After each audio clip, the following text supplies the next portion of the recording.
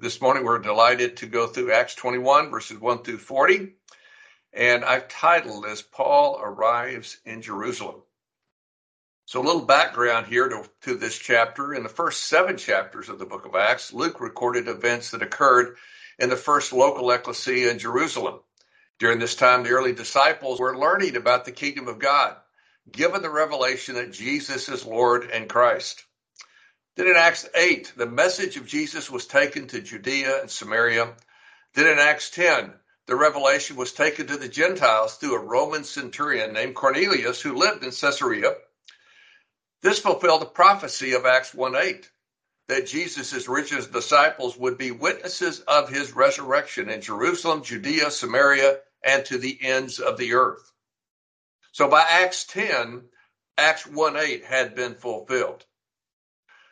Paul now was not one of the original apostles, began his apostolic work in Acts 13 and Acts 14. That was his first journey. They were sent out of Antioch, and they were commissioned by the Holy Spirit and by the church leaders there in Antioch to do that work.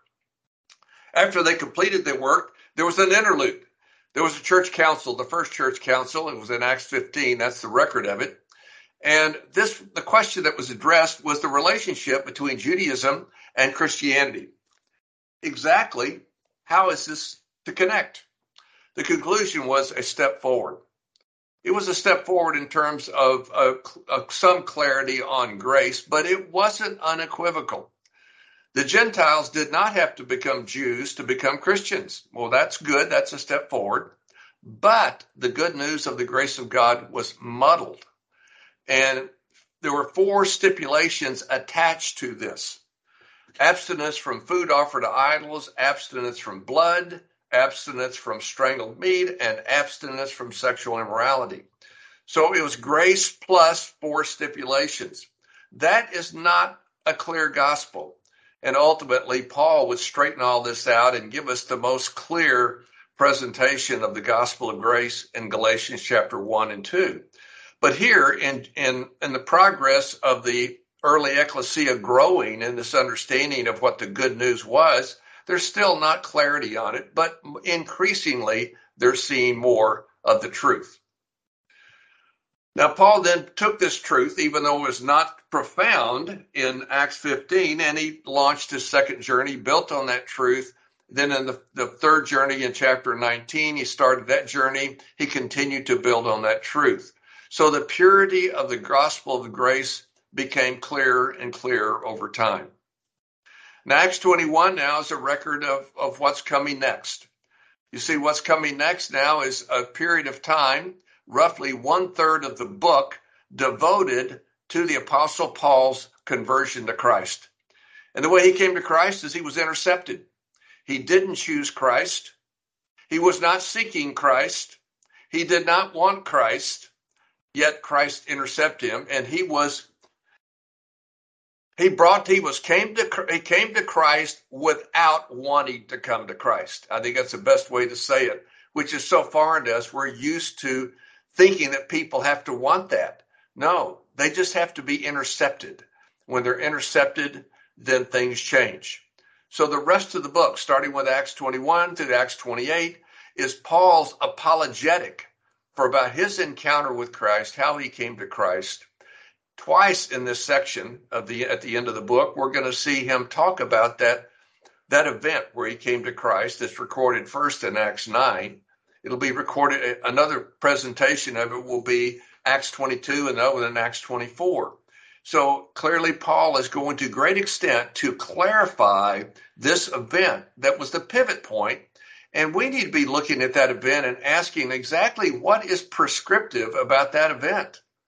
Because Paul is the one in Romans 10 that tells us the importance of preaching, proclamation of the message, and how can people hear if they don't have someone proclaiming the message. He tells us that seems to be a normative pattern, but yet that's not how he came to Christ.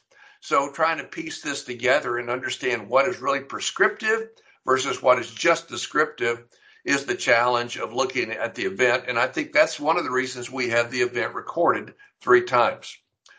But Acts 21 is the lead up to the first time where he's going to present this outside of Acts 9. He'll present it in Acts 22. But today we'll look at the prelude to Acts 22, which is Acts 21. So let's just dig into this and see what the Apostle Paul has to share with us now. So the first movement here, there are three movements in this section, Acts 1 through 14. This is a movement which I've titled Warnings. It's also got fellowship in it. And as Paul is journeying from Miletus, he goes through a number of cities, and he always tries to fellowship with the Christians, whoever he finds there. But along the way, he's going to get some warnings. So let's take a look at what happens. Verse 1. After we tore ourselves away from them, this is Paul and his traveling party, which included Luke, who wrote the book of Acts. They left Miletus, and obviously it was a very hard departure because they were so close to the elders from Ephesus, and they hated that Paul had told them, "You're not going to see me again. This is it. It's a goodbye forever." So it was a very difficult goodbye. They set sail for Kos the next day to Rhodes, and then they came to Patara, finding a ship crossing over to Phoenicia, and says, "We boarded and set sail. After we sighted Cyprus, passing to the south of it, we sailed on to Syria and arrived at Tyre, since the ship was to unload its cargo there. We sought out the disciples and stayed 7 days." So they stay a week here with the disciples, and while they're there, something happens.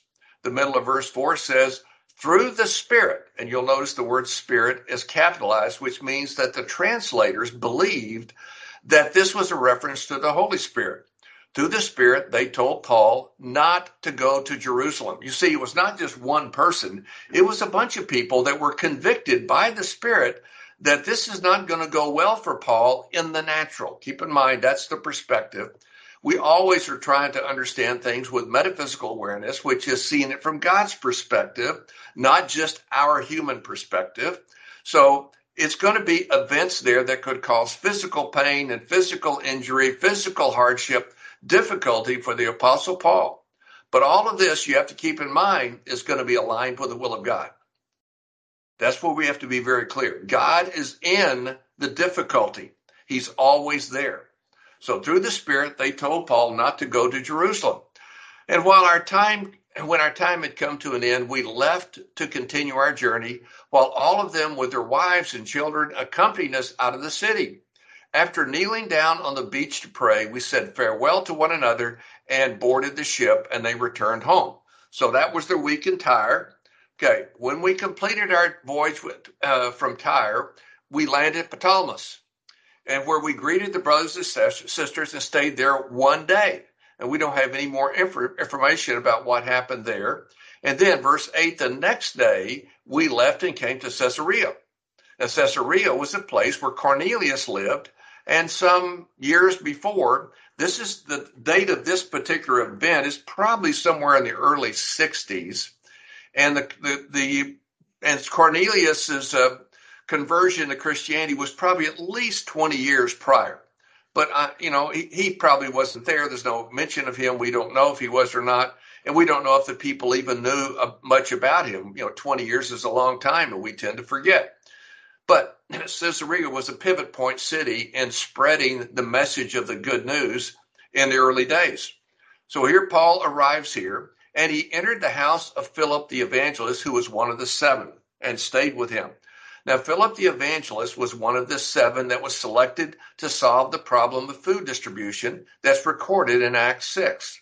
Now, that was a very interesting incident, because there you see the first local ecclesia had some dysfunction, had some problems.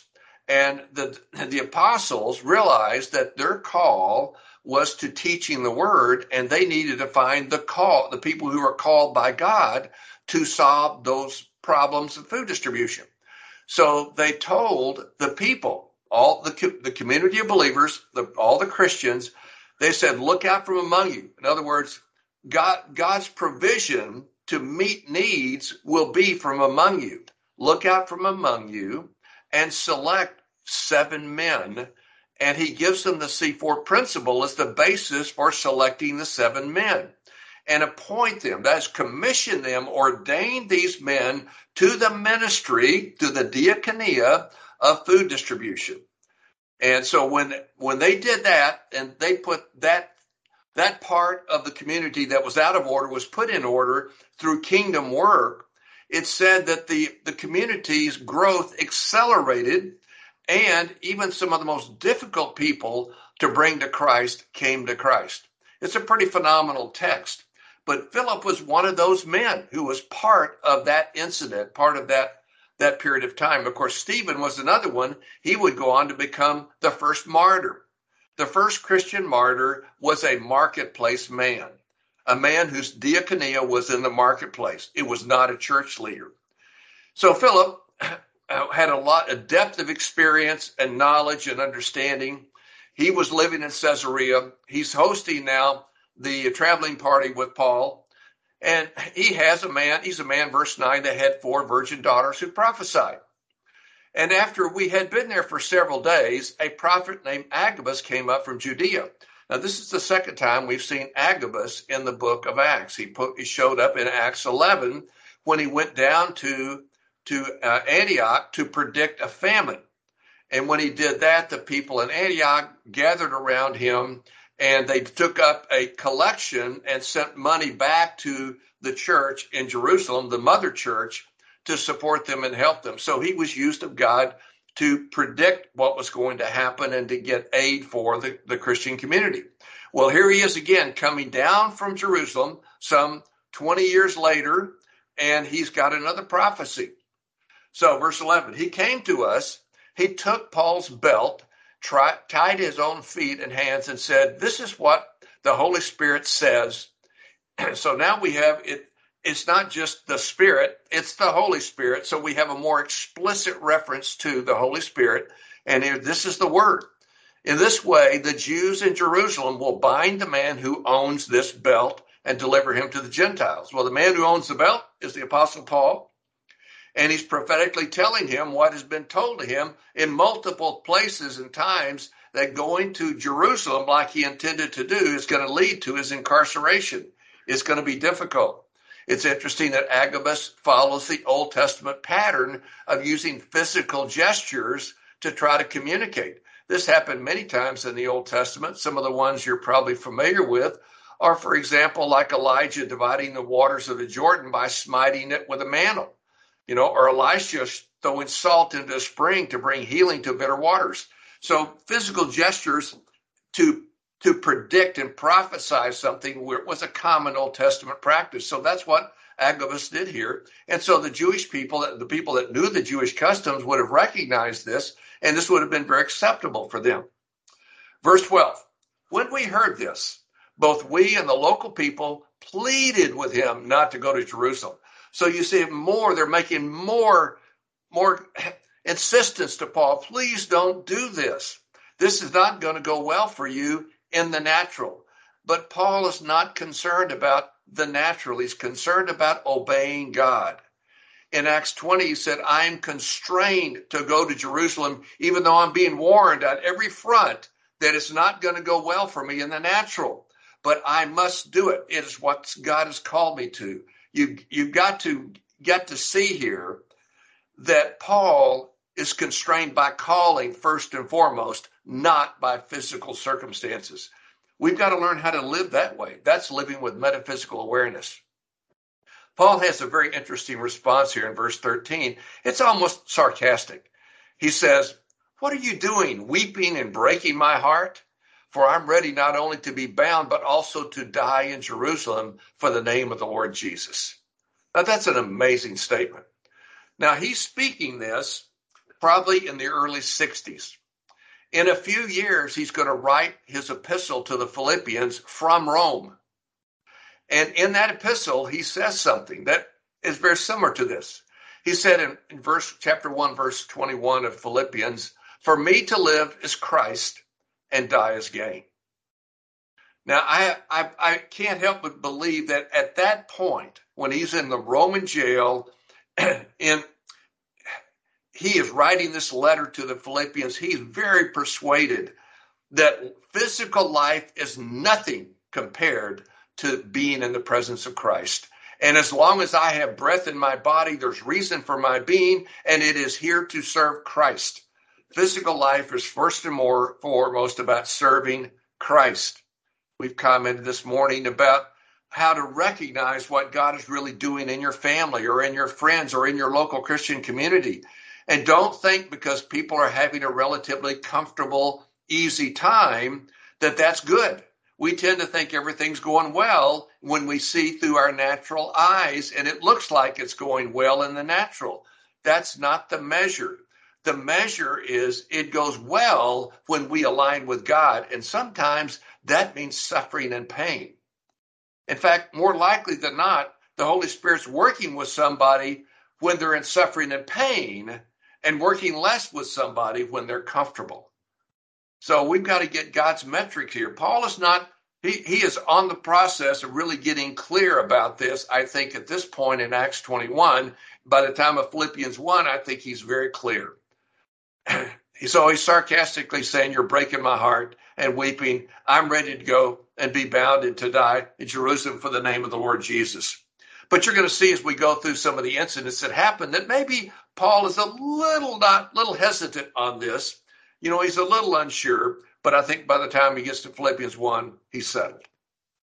Since he would not be persuaded, verse 14, we said no more except this. And this is a good place to go. When you've issued the warning that you believe God's called you to issue to someone, then and they refuse to receive it, then you should say the Lord's will be done.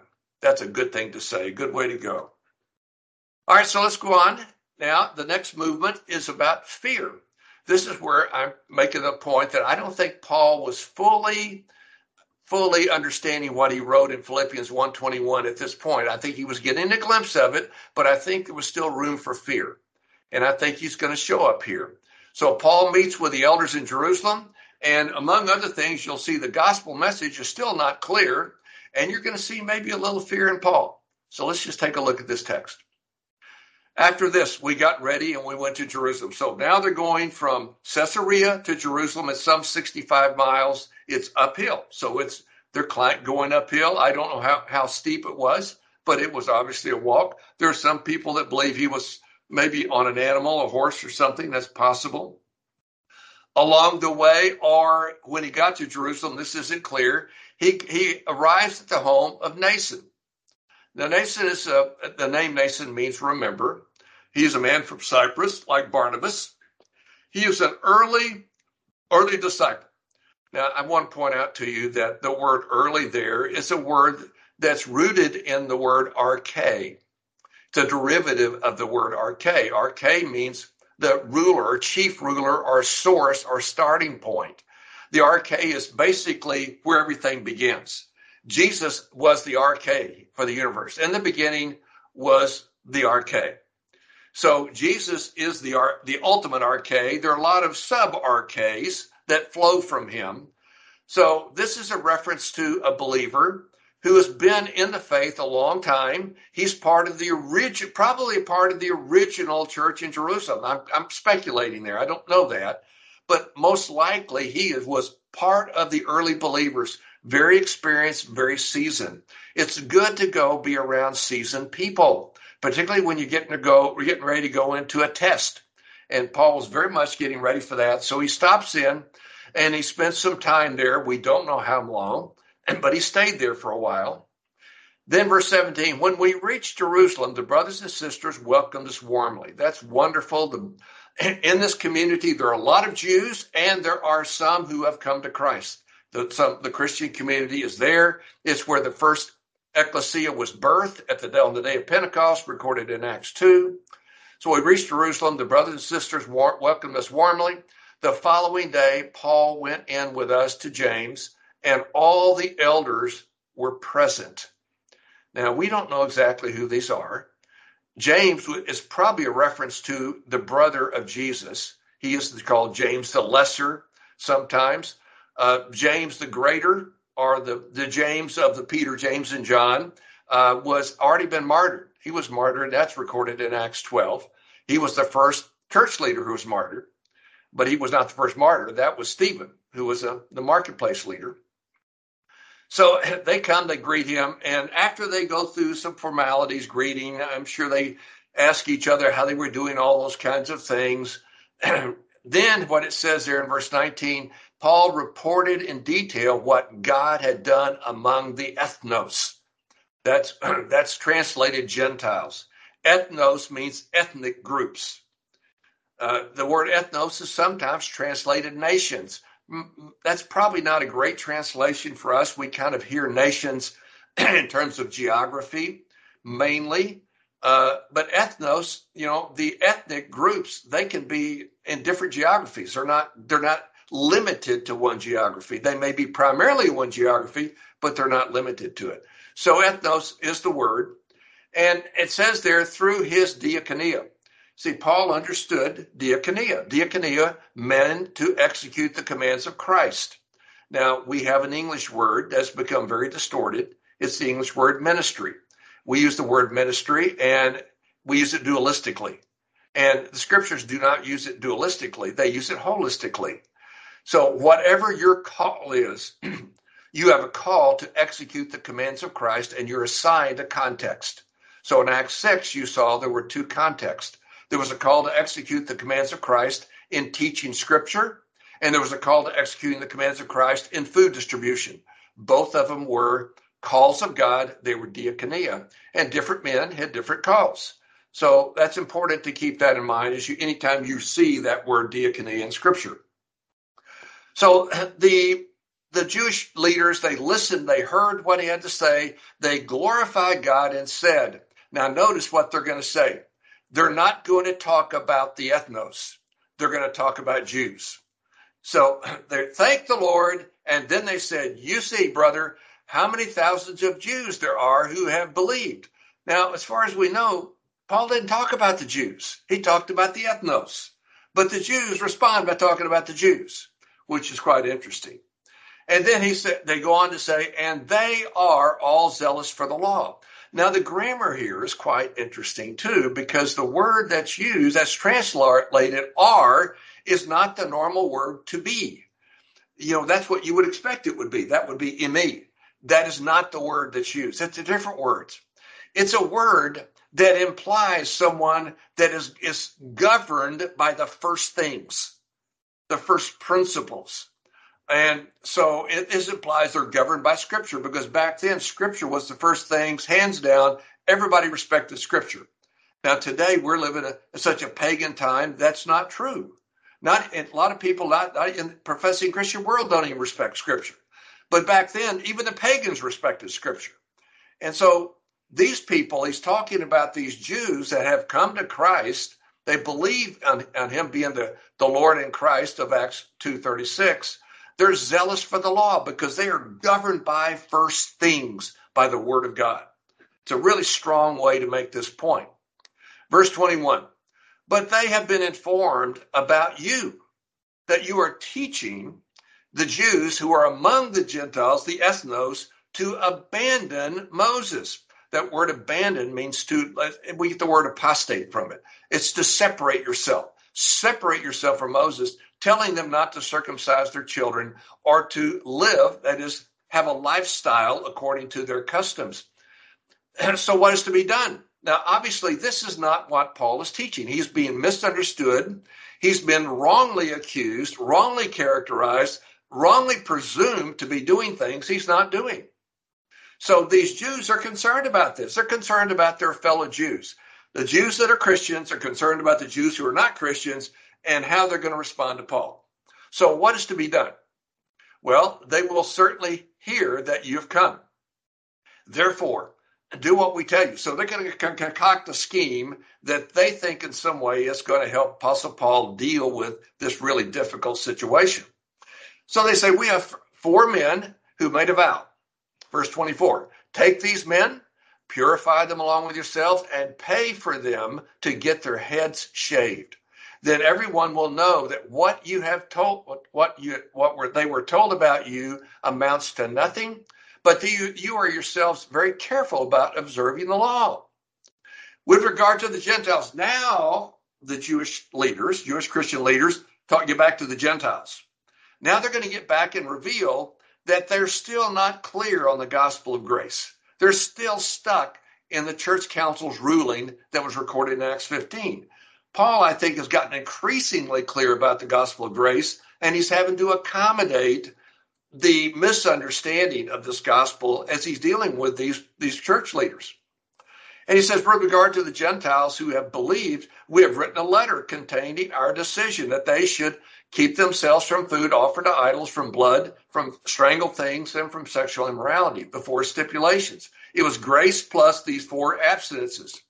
So that's where Paul is, again, he's accommodating. I think at this point he's gotten very clear about, and he does not mention these abstinences. He does not include that in what he does any longer. I don't believe he does. But yet he's got to deal with these church leaders that are not quite where he is. So the final movement here is chaos is going to come. Paul accommodates them.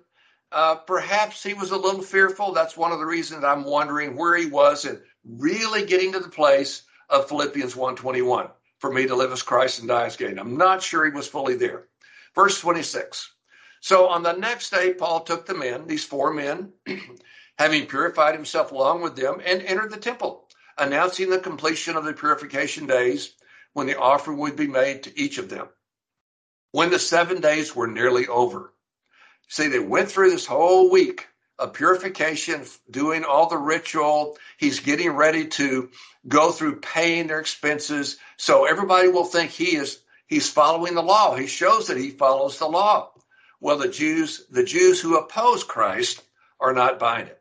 So when the 7 days are over, some Jews from the province of Asia saw him in the temple and stirred up the whole crowd and seized him, shouting, fellow Israelites, help. This is the man who teaches everyone everywhere against our people. Little hyperbole there. Whenever you see everyone or everywhere or you see all, you have to ask yourself, is this all without exception or all without distinction? Because many times it's all without distinction, meaning it's not literally all without exception. There are a few times it's all without exception. Mostly it's all without distinction. So they're using this with hyperbole to say, all kinds of people and situations and scenarios, and every place he goes, this is what he teaches. That's what they're trying to say. Teaches our people, our law, and our place. He's teaching against this. What's more, he's also brought Greeks into the temple and has defiled this holy place. Now, the reason that they're saying that is they have made a presupposition that they've assumed something that is not true. For they had previously seen Trophimus, the Ephesian, in the city with him. They apparently knew he was of the ethnic group. He was an Ephesian. And they supposed that Paul had brought him into the temple. The whole city was stirred up, and the people rushed in. They seized Paul, dragged him out of the temple, and at once the gates were shut. They shut him out of the temple, and now they're going to try to kill him. Verse 31, as they were trying to kill him, word went up to the commander. Now, the commander is a military officer in charge of 1,000 soldiers, which means he probably has 10 centurions underneath him. Each centurion has 100 soldiers. So this commander of the regiment over Jerusalem, he was hearing that Jerusalem was in chaos. All Jerusalem, again, is this all without exception, all without distinction, probably all without distinction, all parts. It's impacting all the parts, but it doesn't mean that everyone in Jerusalem was in chaos. The ones that are opposing Paul and Christ they're confused. That's what happened. When you start opposing Christ, you will be confused about life. You won't be able to keep your story straight. You'll make bad presuppositions. You will assume things that are incorrect. These are things that we have to recognize are symptoms of rebellion against Christ. Verse 32. So taking along soldiers and centurions, this commander, he immediately ran down to them. Seeing the commander and the soldiers, that is the Jews, stopped beating Paul. They saw the army coming. Here comes the cavalry. So they stopped beating him. Verse 33. Then he asked, the commander approached, taking him, Paul, into custody, ordered him to be bound by 2 chains. He asked, who he was. So he's saying, Paul, who are you? And what have you done? He doesn't know who this guy Paul is. He doesn't have a clue who he is. Some of the crowd were shouting one thing, some another. You see, there's chaos and confusion all around. You can't get your story straight. Since he was not able to get reliable information, so thank the Lord, the commander was looking for truth. He couldn't get it. Because of the uproar and the disorder, he ordered Paul to be taken back to the barracks. That's where he could be safe. So Paul got to the steps, and he had to be carried by the soldiers because of the violence of the crowd. Chaos. For the masses of the people followed, yelling, "Get rid of him." Verse 37, as he was about to be brought into the barracks, Paul said to the commander, "Am I allowed to say something to you?" He obviously spoke in Greek because the commander understood him. He replied, "You know how to speak Greek?" With a question, rhetorical question, meaning yes, he knew. And then he goes on to say, "Aren't you the Egyptian who started a revolt some time ago and led 4,000 men of the assassins into the wilderness?" You see, he had assumed that he had kind of identified this guy, Paul, in his own mind as being this rebel. And Paul said, "No, I'm not that guy." Verse 39, it says, "I'm a Jewish man from Tarsus of Cilicia, a citizen of an important city. Now I ask you, let me speak to the people." Verse 40, after he'd been given permission, Paul stood on the steps and motioned with his hands to the people. Again, gestures were part of how things were communicated, in the Jewish tradition. And then there was a hush because he addressed them in Aramaic. Aramaic, as I understand it, is a form of Hebrew that's been impacted by the ethnic groups. So it's not pure Hebrew. It's kind of a watered down Hebrew, but it's probably a language that Jesus spoke and Paul did as well. So that commanded attention. When the Jewish people heard Aramaic, not Greek, they're going to listen. And then in verse 22 or chapter 22, we'll see what he says next time. But what I want to do to wrap up on this teaching is to have a comment on some theology and an application. So I want to talk about the theology of suffering, one of the favorite topics that we all have. Everybody loves the topic of suffering. But, one of the greatest markers of the work of God in any life is pain and suffering. Because what we want in the natural is we want no pain, no suffering. We want comfort and convenience. But God wants to transform us and to get us to the place where we are open to that. Many times he has to put us into pain to humble us.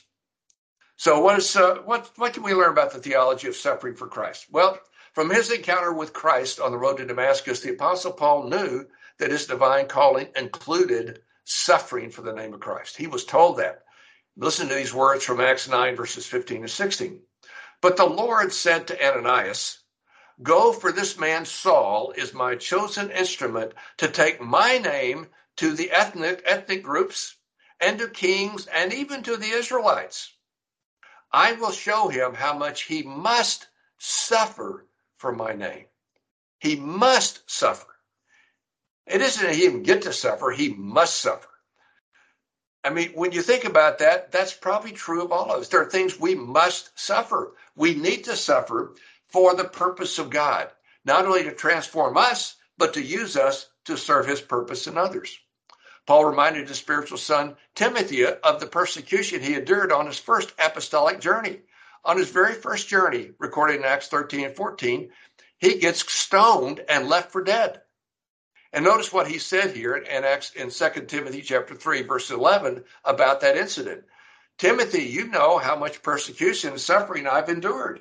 You know all about how I was persecuted in Antioch, Iconium, and Lystra." That was his first journey. "But the Lord rescued me from all of it." The reason the Lord rescues us now is not because he wants to spare us of death. It's because he has another purpose. We have a purpose for us to continue to live. That's why for me to live is Christ and die is gain. Furthermore, Paul recognized that any persecution was part of the process of being a disciple and growing as a disciple. He spoke the following to his disciples in Acts 14, verses 21 and 22. Now, this again is on his first apostolic journey. Paul has been left for dead, but he wasn't dead. He got up and he continued on with Barnabas, and they preached in the town of Derbe, and they made disciples there. Then they returned. They started a return journey. In other words, once they finished the journey, they had to go back. So they returned back through the places where they had visited and actually had made some disciples, and they returned to Lystra, Iconium, and to Antioch, strengthening the disciples by encouraging them to continue in the faith and by telling them something. This is what he said. Listen to this. It is necessary to go through many hardships to enter the kingdom of God. Now, that's not something we normally share with people. That's not a refrigerator verse. It's not a popular verse because we're not into suffering and pain. And it's not that we are masochists. We are not that. But we recognize how God works. It is necessary because God uses that to chisel on us and transform us, and he uses it to touch others through our lives. In Paul's letter to the Philippians, he recognized that suffering for the name of Jesus was a gift, like faith in Jesus is a gift. He said in Philippians 1:29, it has been granted to you on Christ's behalf, not only to believe in him, but also to suffer for him. And even in the final phase of his life, Paul was compelled by the Holy Spirit to go to Jerusalem, fully aware that he would suffer for Christ. Speaking to the Ephesian elders, he said in these words, and now I'm on my way to Jerusalem, compelled. That word compelled means to be bound. I am bound like I'm a prisoner. I have no other choice. I'm compelled by the Spirit, the Holy Spirit, not knowing what will I encounter there, except that in every town, in other words, this is literally every town, or is it all without distinction? All without distinction tells me it's common, it's frequent, it happens on a routine basis. So in every town, the Holy Spirit warns me that chains and afflictions are waiting for me. But I consider my life of no value to myself. My purpose is to finish my course and the ministry I received from the Lord Jesus, to testify to the gospel of God's grace without stipulation. God's grace without stipulation. I'm adding without stipulation. I think that's where he was in his own understanding of the good news. Suffering for Jesus is the lot of every Christian, as Paul told his son Timothy. He said this in 2 Timothy chapter 3, verse 12. In fact, all who want to live godly in Christ Jesus will be persecuted. The truth is congruent with the words of Jesus to his disciples in John 15:20, where he said, a servant is not greater than his master. If they persecuted me, they will persecute you. Finally, James, the brother of Jesus, stated that Christians were to rejoice. Yeah, it gets better. You're supposed to rejoice. Count it all joy when you have trials and tribulations, knowing that God will use these circumstances to purify you. This was James 1, verses 2 through 4. The testimony of Scripture is that suffering for Christ is part of being a Christian. In fact, Peter stated that part of the call, listen to this, part of the call of every Christian, according to 1 Peter 2:21, is to suffer for living righteously, just as Jesus did. Jesus suffered, though he did no wrong. He suffered for righteousness. We are called to that. That's exactly how Peter phrases it. To this we were called. So let me give you a word of application. The title of this application is Living Constrained to One's Calling. In his book, The Call, Os Guinness points out that if there is a sense of personal calling, this implies a caller. Notwithstanding the assertion of present-day existential philosophy that humans can self-define their purpose, it is self-evident that no one self-creates. If one does not self-create, then one cannot self-call. Belief in personal calling presumes a belief in a transcendent personal caller, outside or separate from that person. From a Christian worldview, the caller is the God of the Bible, who is the God of creation. So given the sovereign, intentional, strategic, self-revealing creator of the Bible states that everyone exists for a purpose and is called to serve that divinely ordained and divinely defined purpose. This is the abundant testimony of Scripture. For example, consider some text. like Proverbs chapter 16, verse 4, which says this, the Lord made all for himself. Yes, even the wicked for the day of doom. This appears to be a case where the word all means all without exception. Not all without distinction, all without exception. And then Romans 9:21 says, does not the potter have power over the clay from the same lump to make one vessel for honor and another for dishonor? Speaking of God's sovereignty and his sovereign pleasure in creating peoples as he wishes to serve whatever purpose he has for each one. And we look at that and say, that doesn't sound fair. It's not like no one has a choice. And the reality is we don't have a choice. And then when we start saying God's not fair, we're presuming that we have the right to even ask the question. And in fact, Paul's response to that question when it's posed in Romans 9 is to say, who are you to question God? What right do you have to question the Almighty? We have no standing to even ask the question. That's the humble position, is to realize we are the creature and we are so below God. We have no right to question his purposes and his will, his ways, his goodness, his pleasure. Those are his sovereign prerogative. We have no right to question that. Furthermore, Jesus lived for the singular intent to fulfill his call. He said this in John 6:38, that he had come down from heaven not to do his will, but the will of him who sent him. That is the will of the Father. Even in his weakest moment, facing physical death, Jesus was singularly committed to live according to the will of God. He spoke these words in a prayer.